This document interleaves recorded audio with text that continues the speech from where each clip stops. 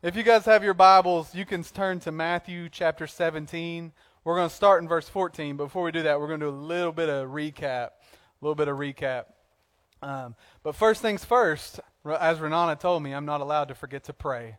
So let's pray. I've told you guys before, don't ever sit under anyone's teaching that you haven't prayed for, because you don't know what's going to come out their mouth. So make sure you pray for me.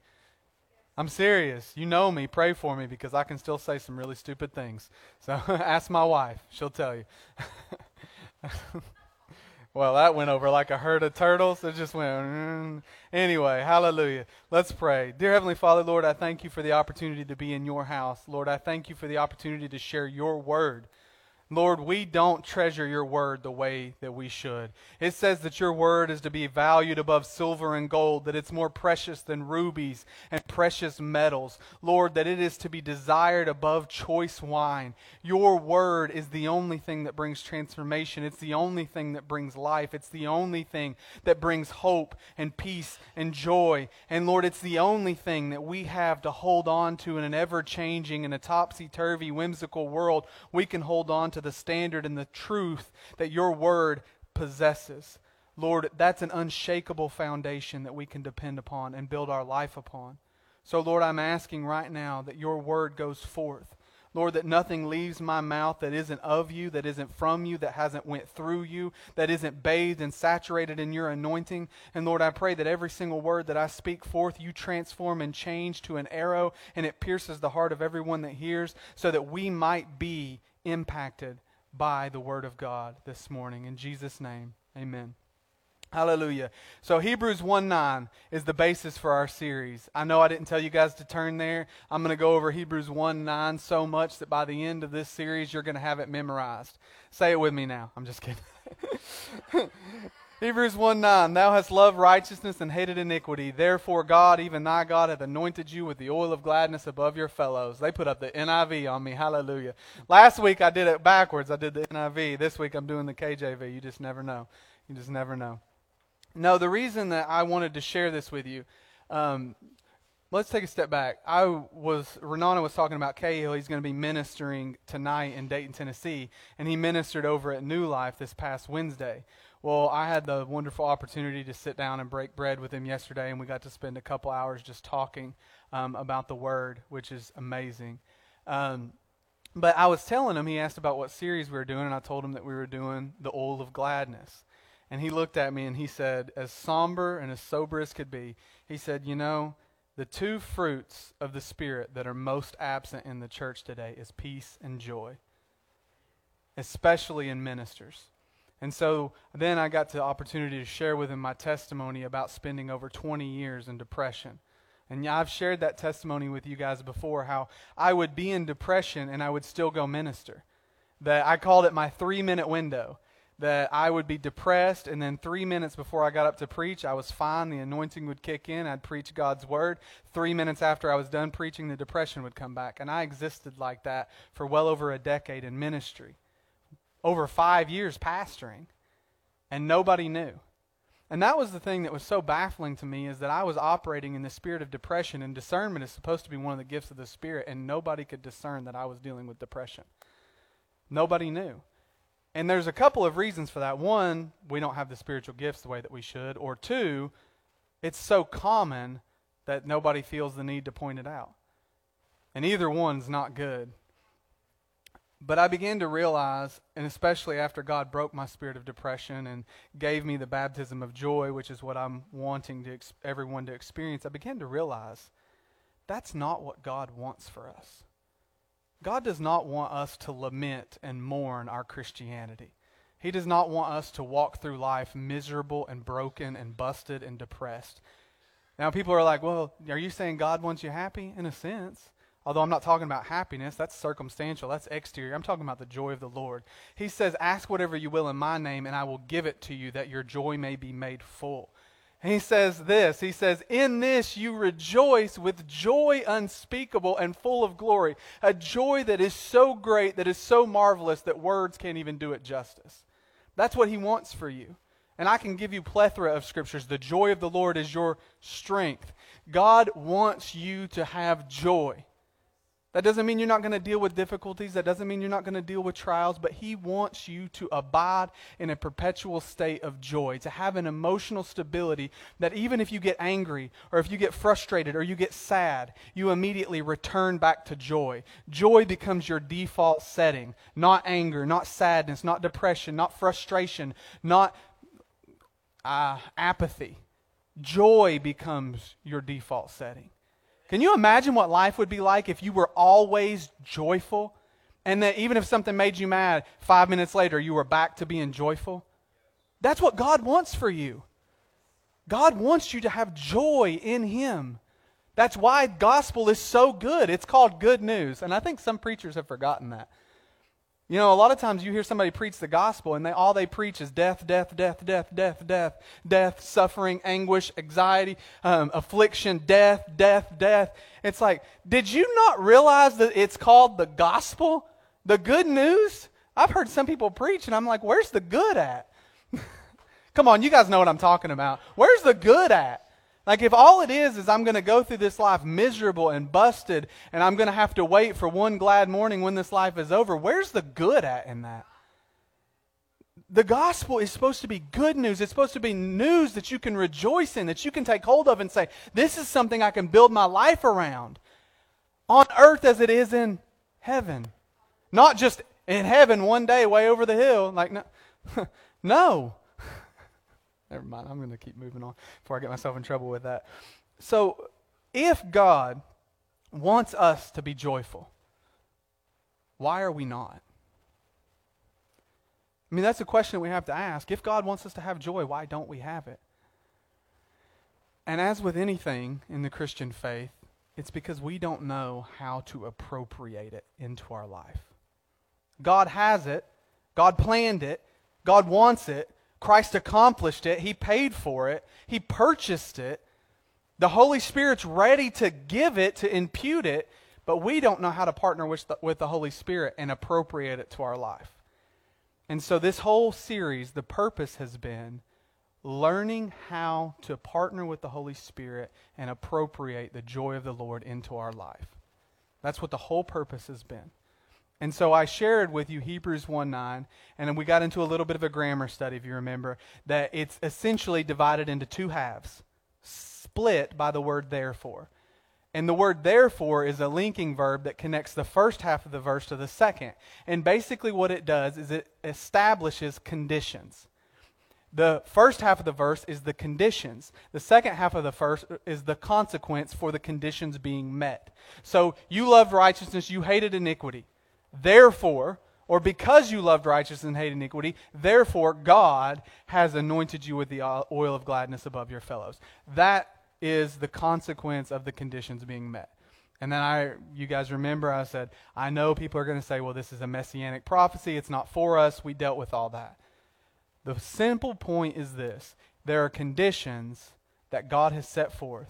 And if those conditions are met, the consequence is being anointed with the oil of gladness above your fellows. But here's the problem. When we see conditions, we take it at face value and we create systems of legalism out of it. We do. We create rules and regulations. If you were to ask and take a poll and ask most Christians what Christianity was, most self-professed Christians, they would start giving you a system of rules and regulations. They would start giving you the imperatives, what to do, what not to do, rather than the indicatives, what has been done, what Christ did for you. Christianity is much more about what God has already done through the person and work of Christ Jesus than it is about what you have to do now. It is much more about what God has done than what you need to do. But we've gotten it backwards. So when we look at these conditions, the reason I made this into a series instead of a one-time message is I want you guys to get this. If I pastor here for 30 years and you don't get anything else, I want you to get this. That's a pretty big statement, isn't it? I want you to get this. Step 1, righteousness. Righteousness. Step 1. Step 1 is your identity.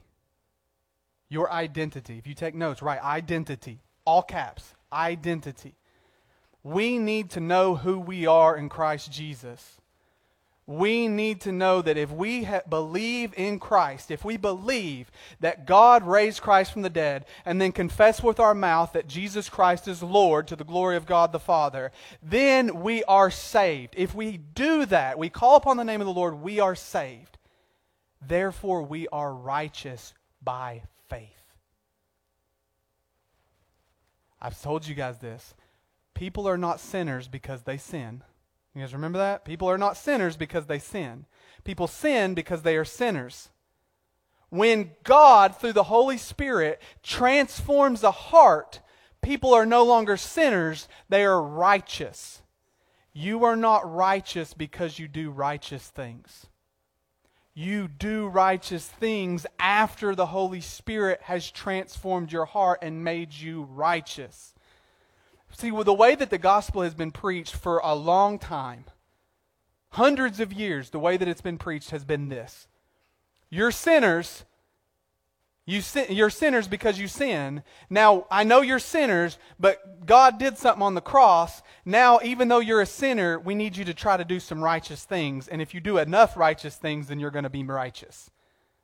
That is false. That is anti-Bible. It's impossible. You can't get an orange tree to produce apples. You can't get an apple tree to produce oranges. It doesn't work that way. Your identity has to be set straight. Do you know the quickest way to have anxiety spiritually? Build your foundation on works.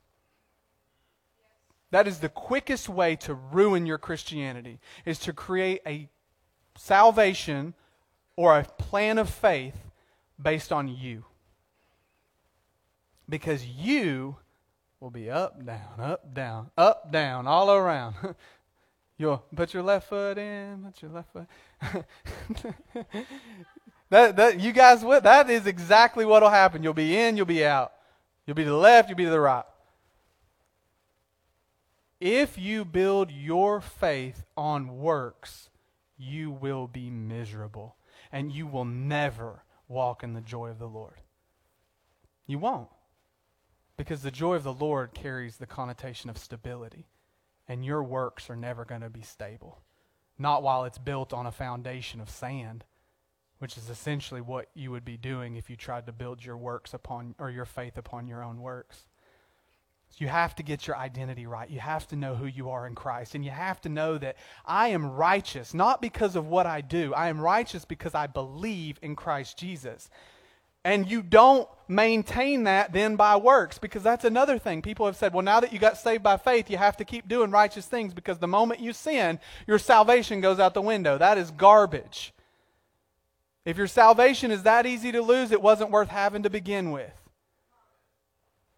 No, you are righteous because you believe, and you stay righteous because you continue to believe. And if any man sin, we praise God that we have an advocate with the Father, even Christ Jesus, who sitteth at the right hand of the Father.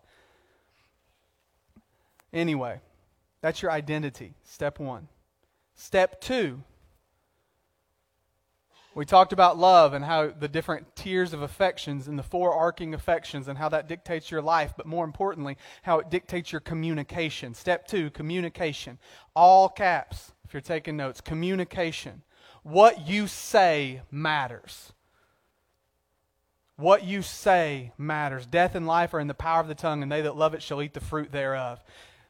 Abraham believed in God, who spoke that which is not as though it already was. Therefore Abraham, against hope, believed in hope, confident that he would have the promise that God gave him. Paul says, I believe, therefore I have spoken. James says, out of the same mouth proceeds forth blessing and cursing. These things ought not to be. Can an olive tree bear figs, or a fig tree bear olives? No. Then no mouth should be able to yield forth blessing and cursing. Jesus says, out of the overflow of the heart, the mouth speaks. Your salvation is tethered to your confession, Romans 10, 9, and 10. All of these scriptures show that what you say actually matters. You are never going to have the joy of the Lord if you're 1 minute talking about how worthless you are. I'm never going to get anything right. My mind's failing. I just can't remember like I used to. I just can't seem to keep $1. I'll never be healed. I'm hopeless. I can't stop sinning. I can't quit that addiction. I mean, the list goes on. And then we're like, I wonder why I struggle so bad. It's like, good Lord, have you heard the things you say about yourself? You're giving yourself a complex. Never mind what other people say about you. You don't need anybody else to curse you. You're cursing yourself with your own mouth. What you say matters. There is so much power in the words that you have. Even as Lisa said when she was talking about the breath of God, and then when she blows the shofar, she's blowing out the breath of God. When you speak, you're speaking and utilizing the air that God has given you. We talk about the inspiration of Scripture. You guys know what that means? Inspiration, inspired. It means to receive breath. To receive something.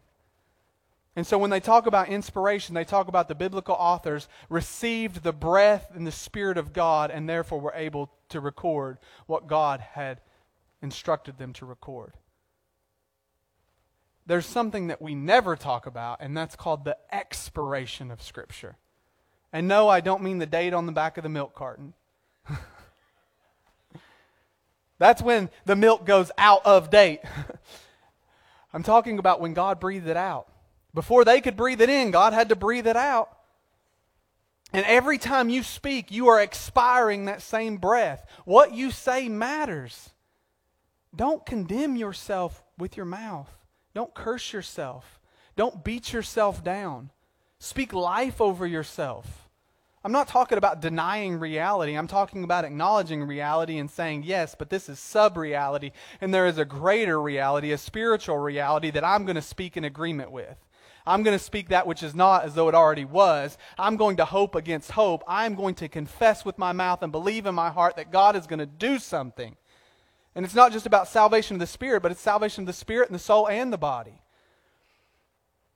It says this, the same Spirit that raised Christ from the dead dwells in us. And if the same Spirit that raised Christ from the dead dwells in us, He shall also with that same Spirit quicken your mortal body. Salvation is for the whole man and the whole woman. All right, that was step 2. We still doing okay? This is recap. I'm just laying an introduction, okay? And then step 3 is repentance. This is what we did last week. And repentance. Because sometimes some stuff has to be removed.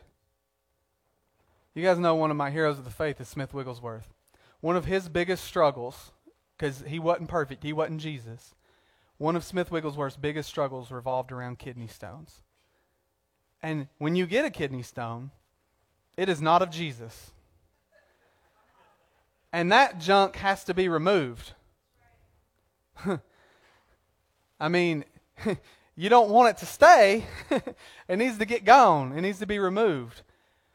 And likewise, in your spiritual walk, there are things that come up, like spiritual kidney stones, that need to be removed. Because they're causing you a whole lot of pain. And God will bring those things to light. And He is so kind about, I never fail to be amazed at how gracious and how kind God is. That He doesn't just heap everything that's wrong with you on in one fell swoop. Because it'd kill you. But He'll bring something to light. When you address that, He'll give you a recovery time and then He brings something else to light. All to mold you into the image of Christ Jesus. All to bring you back to the Imago Dei, the image of God. All to make you into that perfect man. That is where God is taking you. And there's things that get in the way, these things of flesh, that have to be removed. And sometimes the removing is uncomfortable.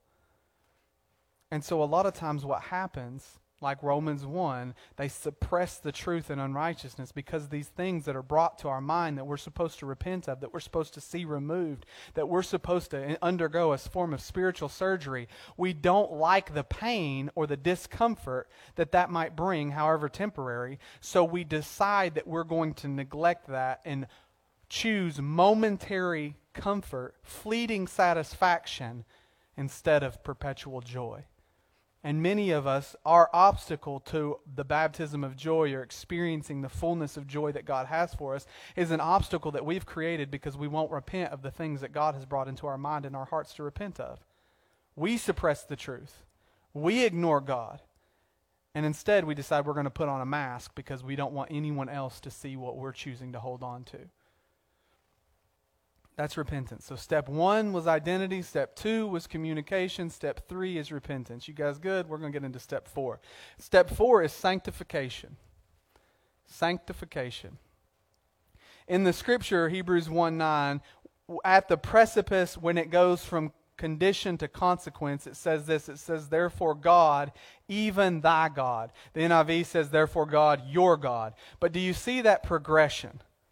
God, even thy God, God, your God. Do you see that progression there? This is a progression of intimacy that is seen throughout Scripture. You know, believe me, 1 Peter talks about Jesus being the shepherd. John 10, Jesus talks about himself and identifies himself as the good shepherd. Hebrews 13, the author of Hebrews identifies Jesus as the great shepherd. And in the Psalms, David says, no, he's my shepherd. There's a progression of intimacy all throughout Scripture. And that's what we're seeing alluded to here. See, sanctification is something altogether different from repentance. Now, hear me correctly. Repentance portrays an aspect of sanctification, but not the whole bag. That's why I did them in 2 separate steps, because if I'd have put them together, you would have not heard anything else about sanctification, because you'd have been like, no, I know what sanctification means. It means putting away bad stuff and getting to good stuff.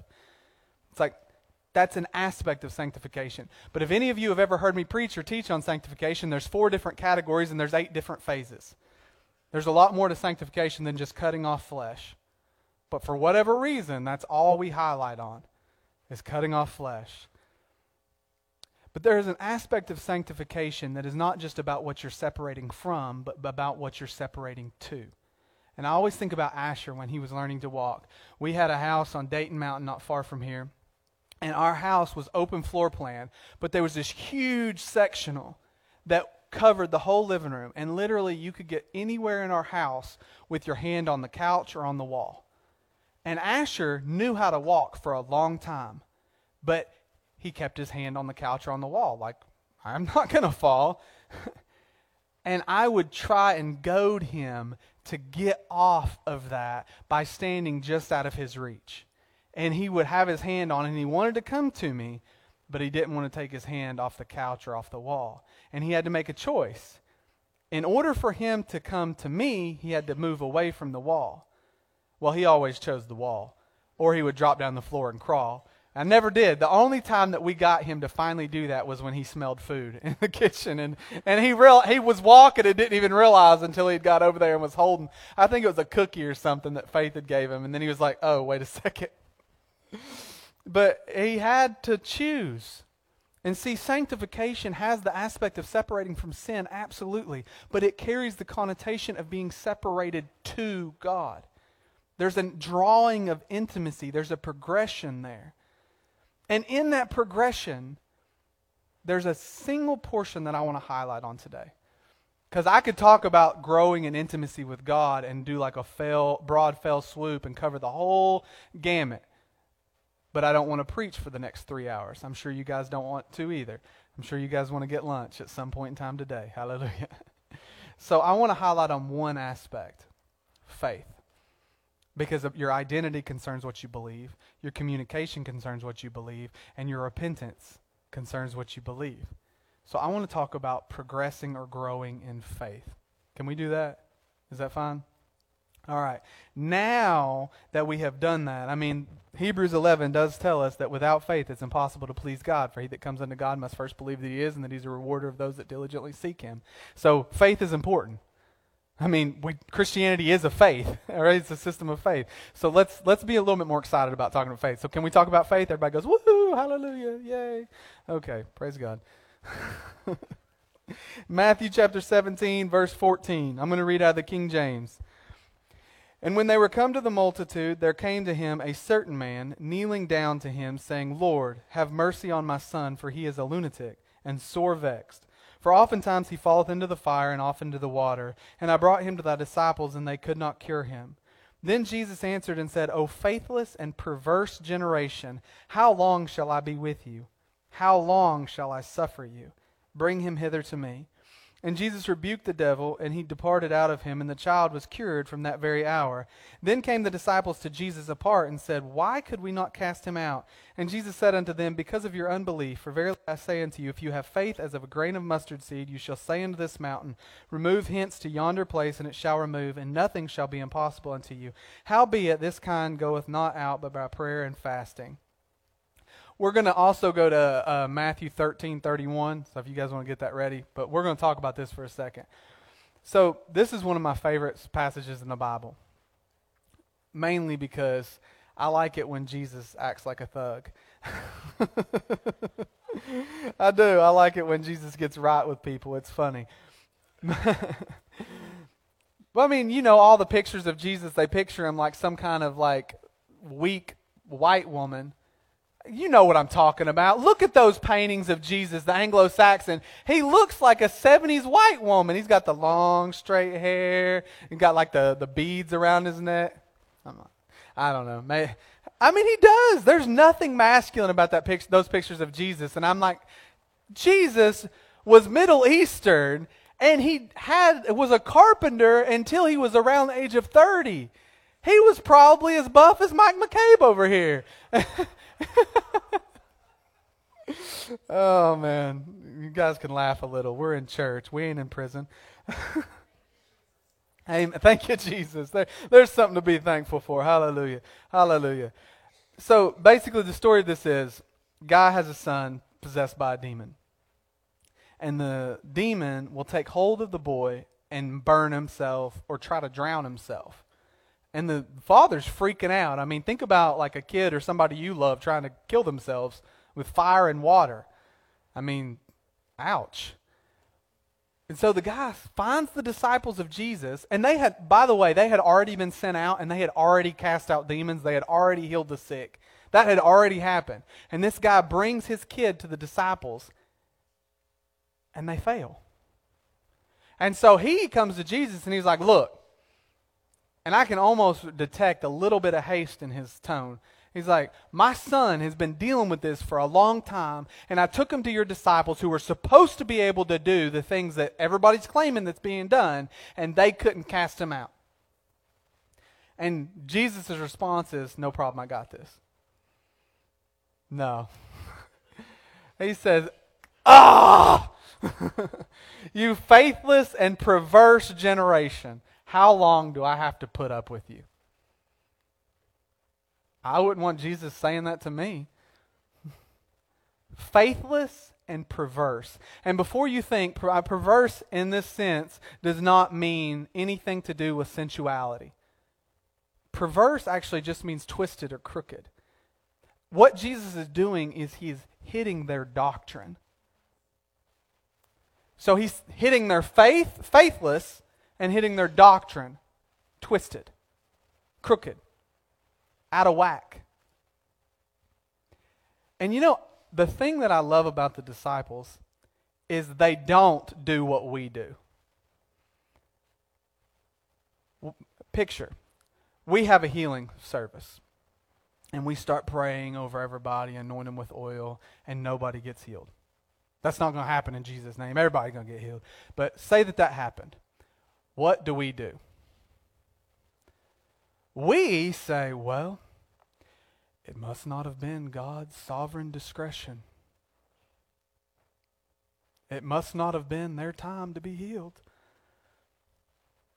Or, well, you know, those gifts died out with the death of the apostles, and then you have what we call cascading theology, where it worked in smaller increments until the last of that generation passed away, and that was the implementation of the new covenant. So it had to be accompanied with miracles, but now that we have the new covenant and the Bible has been set forth, we no longer need those miracles. The devil is a liar. That's a real thing. That's a real doctrine, a real belief system. Or we say, well, they didn't have enough faith. It wasn't my faith. They didn't have enough faith. We come up with excuses. We do. We come up with excuses. Anything to protect our ego. And you know what Jesus' answer is? They say, why couldn't we cast them out? Jesus says, because of your unbelief. Because you didn't believe. He doesn't say, well, it's because I'm God and you're not. I'm divine. I'm the God man. I can cast them out, but you can't. He doesn't say God had sovereignly set forth that I would cast this one out. He doesn't say any of that. He just says because of your unbelief. And we will use every single tool at our disposal to try and explain this away. We complicate matters so much because we are so afraid of the truth that we just don't have faith anymore. I mean, I don't see any way around that. Jesus said, they say, why couldn't we cast them out? Because of your unbelief. A more literal translation would be because of your little faith. Like you got faith, but it's just a little bit. And then he goes on to say, well, if you had faith as a grain of a mustard seed, you could say unto this mountain, be thou removed. And there is a symbolic spiritual application to this, that it's Mount Sinai and the law, and you can speak to that through faith and have that removed and cast out of the way so that you can walk in. And that's all great. I love that. But really, the broad, basic interpretation of this is Jesus is using what's called hyperbole. He is using an unrelated symbol or illustration to demonstrate his point. And it would be the equivalent of saying this. How many of you guys try to open mason jars? I'm talking about you're cooking. Look, we do flour. We put flour in mason jars because I'm convinced that they did a poll study and said, what is the worst possible vehicle that we could put flour in and sell it and market it? And you guys, you get the paper bag of flour, and no matter how you open it, no matter what you do, it just gets flour everywhere. It's like they're like, oh, we want them to buy more flour, so we're going to make sure they spill half of it when they open the bag. So what we do is we open it, we spill a bunch, and then we put the rest in mason jars. And then you put the lid on. Well, the problem is at night, Arnold Schwarzenegger sneaks into your house and he cranks the lid as tight as he can possibly crank it. You know what I'm saying? Or Chuck's saying he breaks into your house and cranks the lid as tight as he can possibly crank it. So that in you're cooking and you're just going along merrily, life is but a dream. And then you go to open the jar and you can't get it open and you're corking it and twisting it, and then you hand it to somebody and they open it and you're like, yeah, I loosened it up for you. You know what I'm talking about, right? This is not just a situation that is specific. We were watching MasterChef, and there's a little girl, and their family was watching. She couldn't get the jar open. She was cranking. She hit it on the table. She hit it with a spoon. She was trying to crank it open with a knife. And you know what she does? She stops everything. She takes off sprinting. Her dad is in the audience, and she hands the jar to him, and he opens it for her. Smart girl. But the point is that if I said to you, you said, why couldn't I get the jar open? And I said, because of your little strength. If you had strength as an ant, you could pick this church up and carry it to Chattanooga. That's the equivalent of what Jesus is doing. He's not saying you have faith like a mustard seed. He's saying you don't even have faith like a mustard seed. Because if you did, not only could you have cast this demon out, you could have said to a mountain. Because to be honest, nobody cares about a mountain where it's at. I have never once been thinking, man, I'd just love it if this mountain was 200 miles to the west. I mean, I'm not a truck driver, so I'm sure truck drivers, when they're going up the mountain, man, I wish this thing wasn't here. But I have never once thought, man, life would be so much more convenient if there wasn't that mountain there. I've never looked at Signal Mountain and said, man, I wish you weren't there. That's not the point. The point is you don't have faith even the size of a mustard seed, which Faith didn't wear a mustard seed earrings. She lied to me and said she was going to, and she didn't. But I think she just forgot because that was a couple days ago.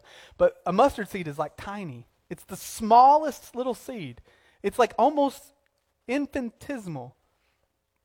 And he says, you don't even have that much faith, because if you did, you could do this and so much more. Hold that thought. Let's go over to Matthew 13:31. I'm going to read a couple scriptures, and then we're going to preach. Matthew 13:31. Hallelujah, hallelujah. Another parable put he forth unto them, saying, The kingdom of heaven is like unto a grain of a mustard seed, which a man took and sowed in his field, which indeed is the least of all seeds, but when it is grown is the greatest among herbs, and becometh a tree, so that the birds of the air come and lodge in the branches thereof. Another parable he spoke unto them, The kingdom of heaven is like unto leaven, which a woman took and hid in 3 measures of meal, until the whole was leavened. All these things spake Jesus unto the multitude in parables, and without a parable he did not speak to them. Hallelujah. All right, first thing. Notice it starts off another parable. Another parable. It is connecting the parable that he's saying to the rest of the chapter, right? It's kind of the equivalent if I'm up here preaching and I say 3 or 4 stories, and you recount a story to someone, and then you say, and he told another story, and he told another story. What you're doing is you're saying he told these stories in succession to illustrate the point that he was making. Right? That's what's happening in Matthew 13. He has all of these parables in succession, and they're all working to illustrate the same point. They're all working to illustrate the same point. And the point is this. How many of you guys are familiar with the parable of the sower? Come on, that's like one of the most familiar parables in all of Scripture. Jesus says a man went out to sow, and he sowed his seed, and some of it fell on the wayside, and some of it fell on the rocky ground, and some of it fell on the thorny ground, and some of it fell on good ground. And then he says, and the seed that fell by the wayside, the birds came and they ate it up. The seed that fell on the rocky ground, it shot up really quickly, but it didn't have no roots. So when the sun came out, it burned and scorched the plant, and it died. And the seed that fell on the thorny ground, it grew up, but then the thorns choked it out and killed the plant. But the seed that fell on the good ground, it produced root and then produced a harvest, some 30, some 60, some 100-fold. Amen? Hallelujah. I like producing 30, 60, and 100-fold. But that's the foundation of the chapter. That's what takes up the large chunk of Matthew 13. And the parables that I just read to you are a continuation of that thought. When Jesus explains it, he says, the sower is the Son of Man. He goes out and he's sowing the Word of God, or the Word of the kingdom. And the seed that falls by the wayside is like that falls on a hard heart. And the bird is the devil that comes and steals the Word before it has a chance to take root. That's the equivalent of me going out and trying to sow potatoes on the asphalt. Like, it just wouldn't work. It would be completely ridiculous. First of all, I don't know why I said potatoes, because they don't take seeds anyway, but whatever. Squash seed or bean seed, I don't know. Bean seed, beans. Lord help me, I'm going to get away from this. But it'd be like the equivalent of trying to sow seed on an asphalt parking lot. It just wouldn't work. The wayside is the road. It's hardened. It's where people travel through. It's not for that. The seed that's the rocky ground, if you know a good farmer, what is the first thing that you do? You plow the field, you pull the rocks out, then you put it into rows, and then you plant your seed, and then you hoe it out to keep the thorns and the briars from coming. And he says the rocks prevent it from taking root, so the seed shoots up. And this is like those people that come to church and they say, hey, I gave my life to the Lord, and then they're on fire and they're zealous for like 3 or 4 weeks, and then next thing you know, they're no longer there. And you're like, wait, what happened? It's because they never really had it. They just had it in the soul. They had it in the body. It never really took root in their spirit and in their heart, so they never really went past a surface level relationship with Jesus. And then you got the thorny ground, the cares of this world, choke it out. And then you've got the good ground, which is the ground specifically prepared for the seed. Romans 10:17 tells us this. It says, faith comes by hearing, and hearing by the word of God. So here's the connection that Jesus is building. And you have to pay close attention, because if you're not careful, you miss it. Faith comes by hearing, and hearing by the word of God. Faith comes by hearing the word of God. I hear people all the time, I just can't believe. Well, how much do you read your word? I don't hear from God. Well, how much do you read your word? I'm serious. Reading your Bible is the easiest and the fastest way to build your faith. Read your Bible. Listen to audio Bible.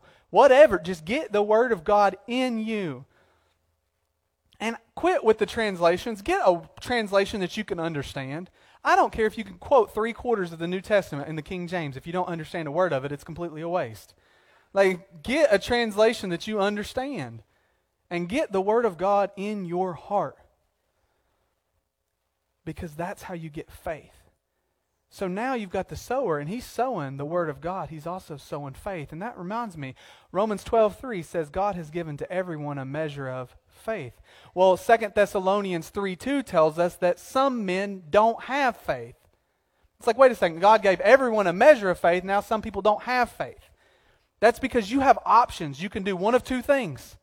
You get faith, you can cultivate and prepare your heart to receive it, and then guard it once you've got it, or you can let your heart be hardened through the deceitfulness of sin, and that faith is being sown, and it's being given, and it's being given, and the Satan is killing it and taking it. The cares of this world are taking it. The rocks in your own heart, the things that you hold on to that won't let go of, won't let the Word take a root. So faith is becoming your enemy because of your own choice.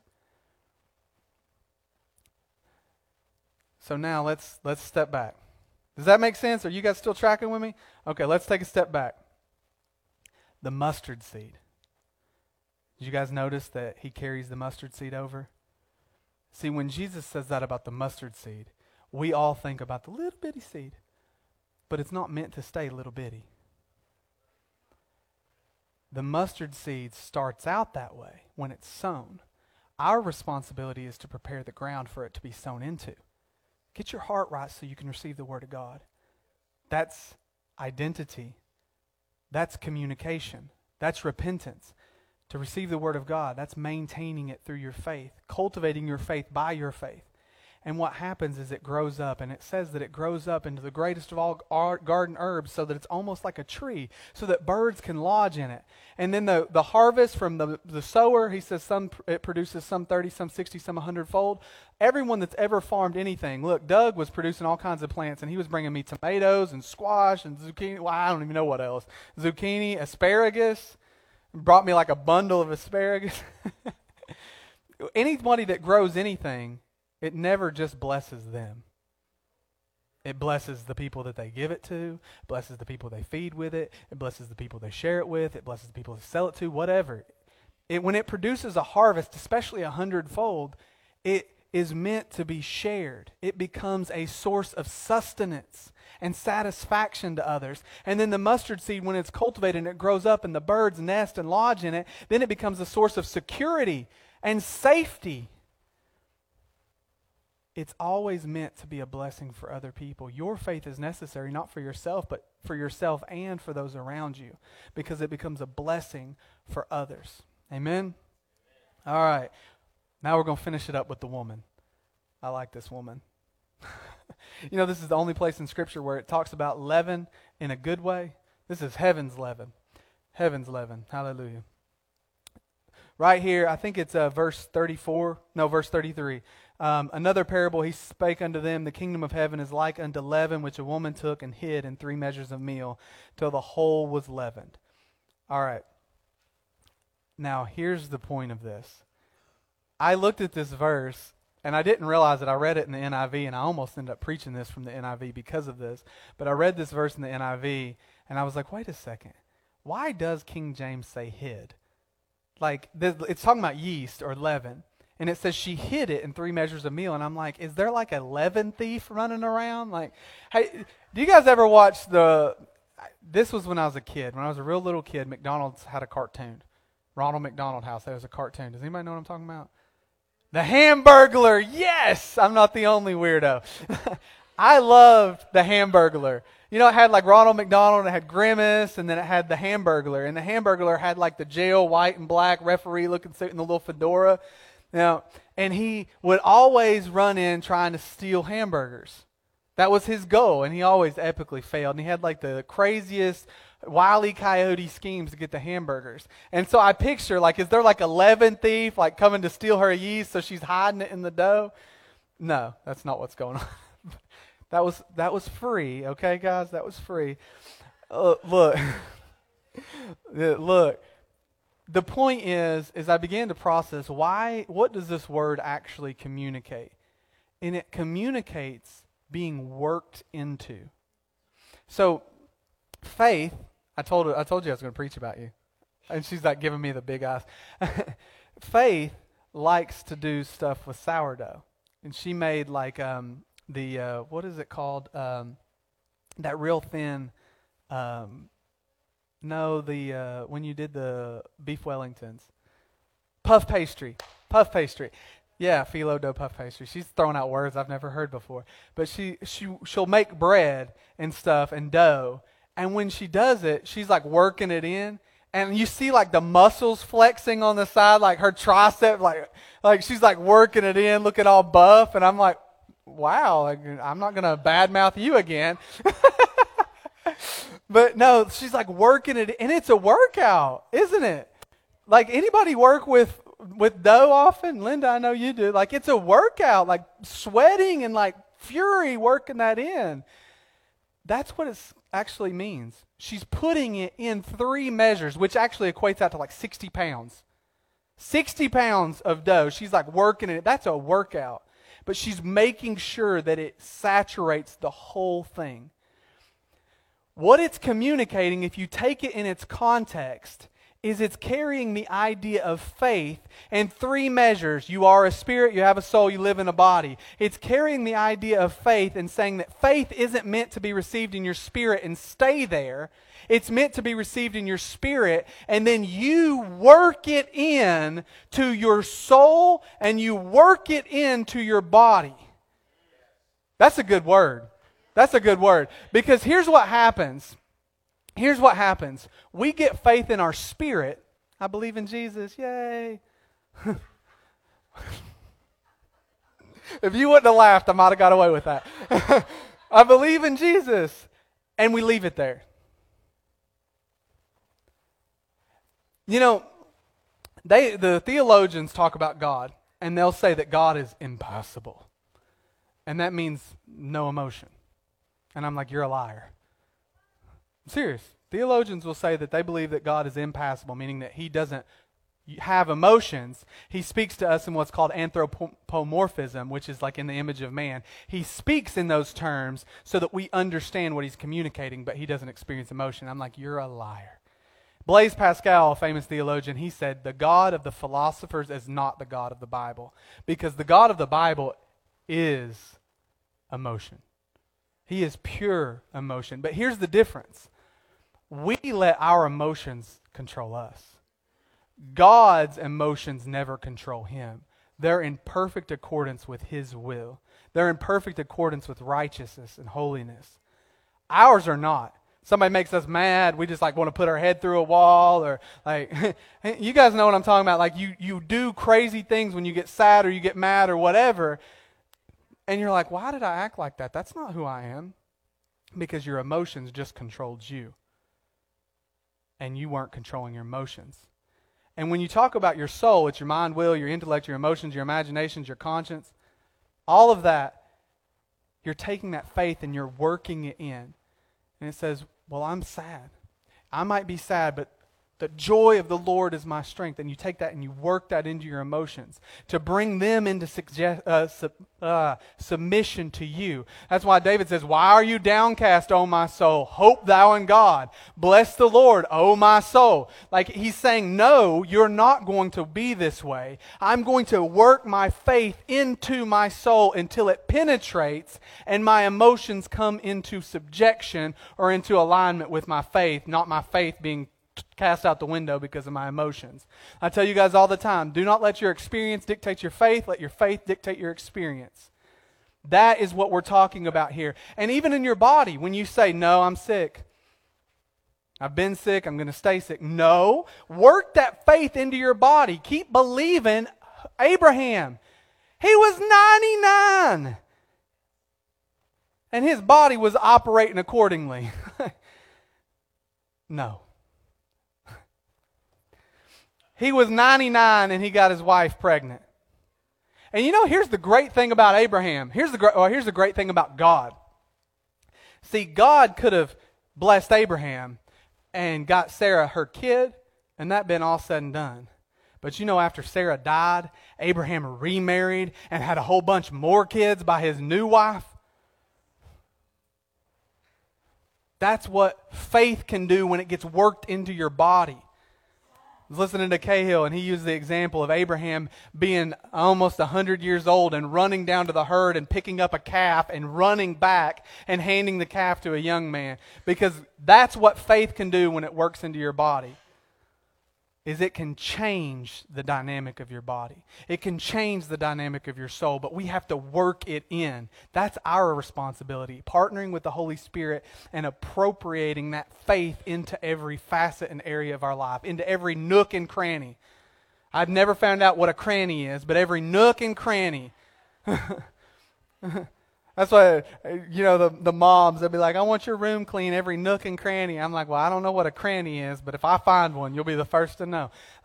You work that faith into every area of your life. And when you do, that's when it produces a harvest that becomes a source of sustenance and satisfaction, becomes a tree that provides shelter, security, and safety for others.